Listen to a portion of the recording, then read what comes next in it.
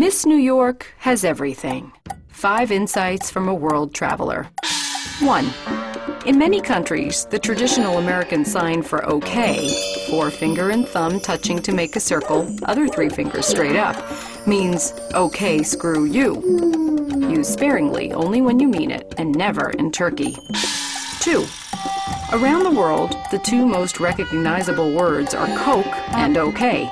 Although most people can handle Coke and OK, those who do not speak English will not suddenly understand English, no matter how loudly or slowly you speak it.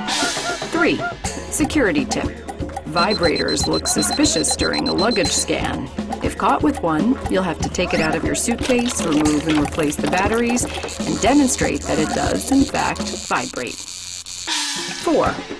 Flight attendants, flammable polyester uniforms and cute little wings aside, are not parts of airplanes. Therefore, do not grope, poke, or attempt to stow a flight attendant without his or her permission. 5. When handed a pack of peanuts on a flight, it is neither funny nor acceptable to say, "No thanks, I'll have the lobster."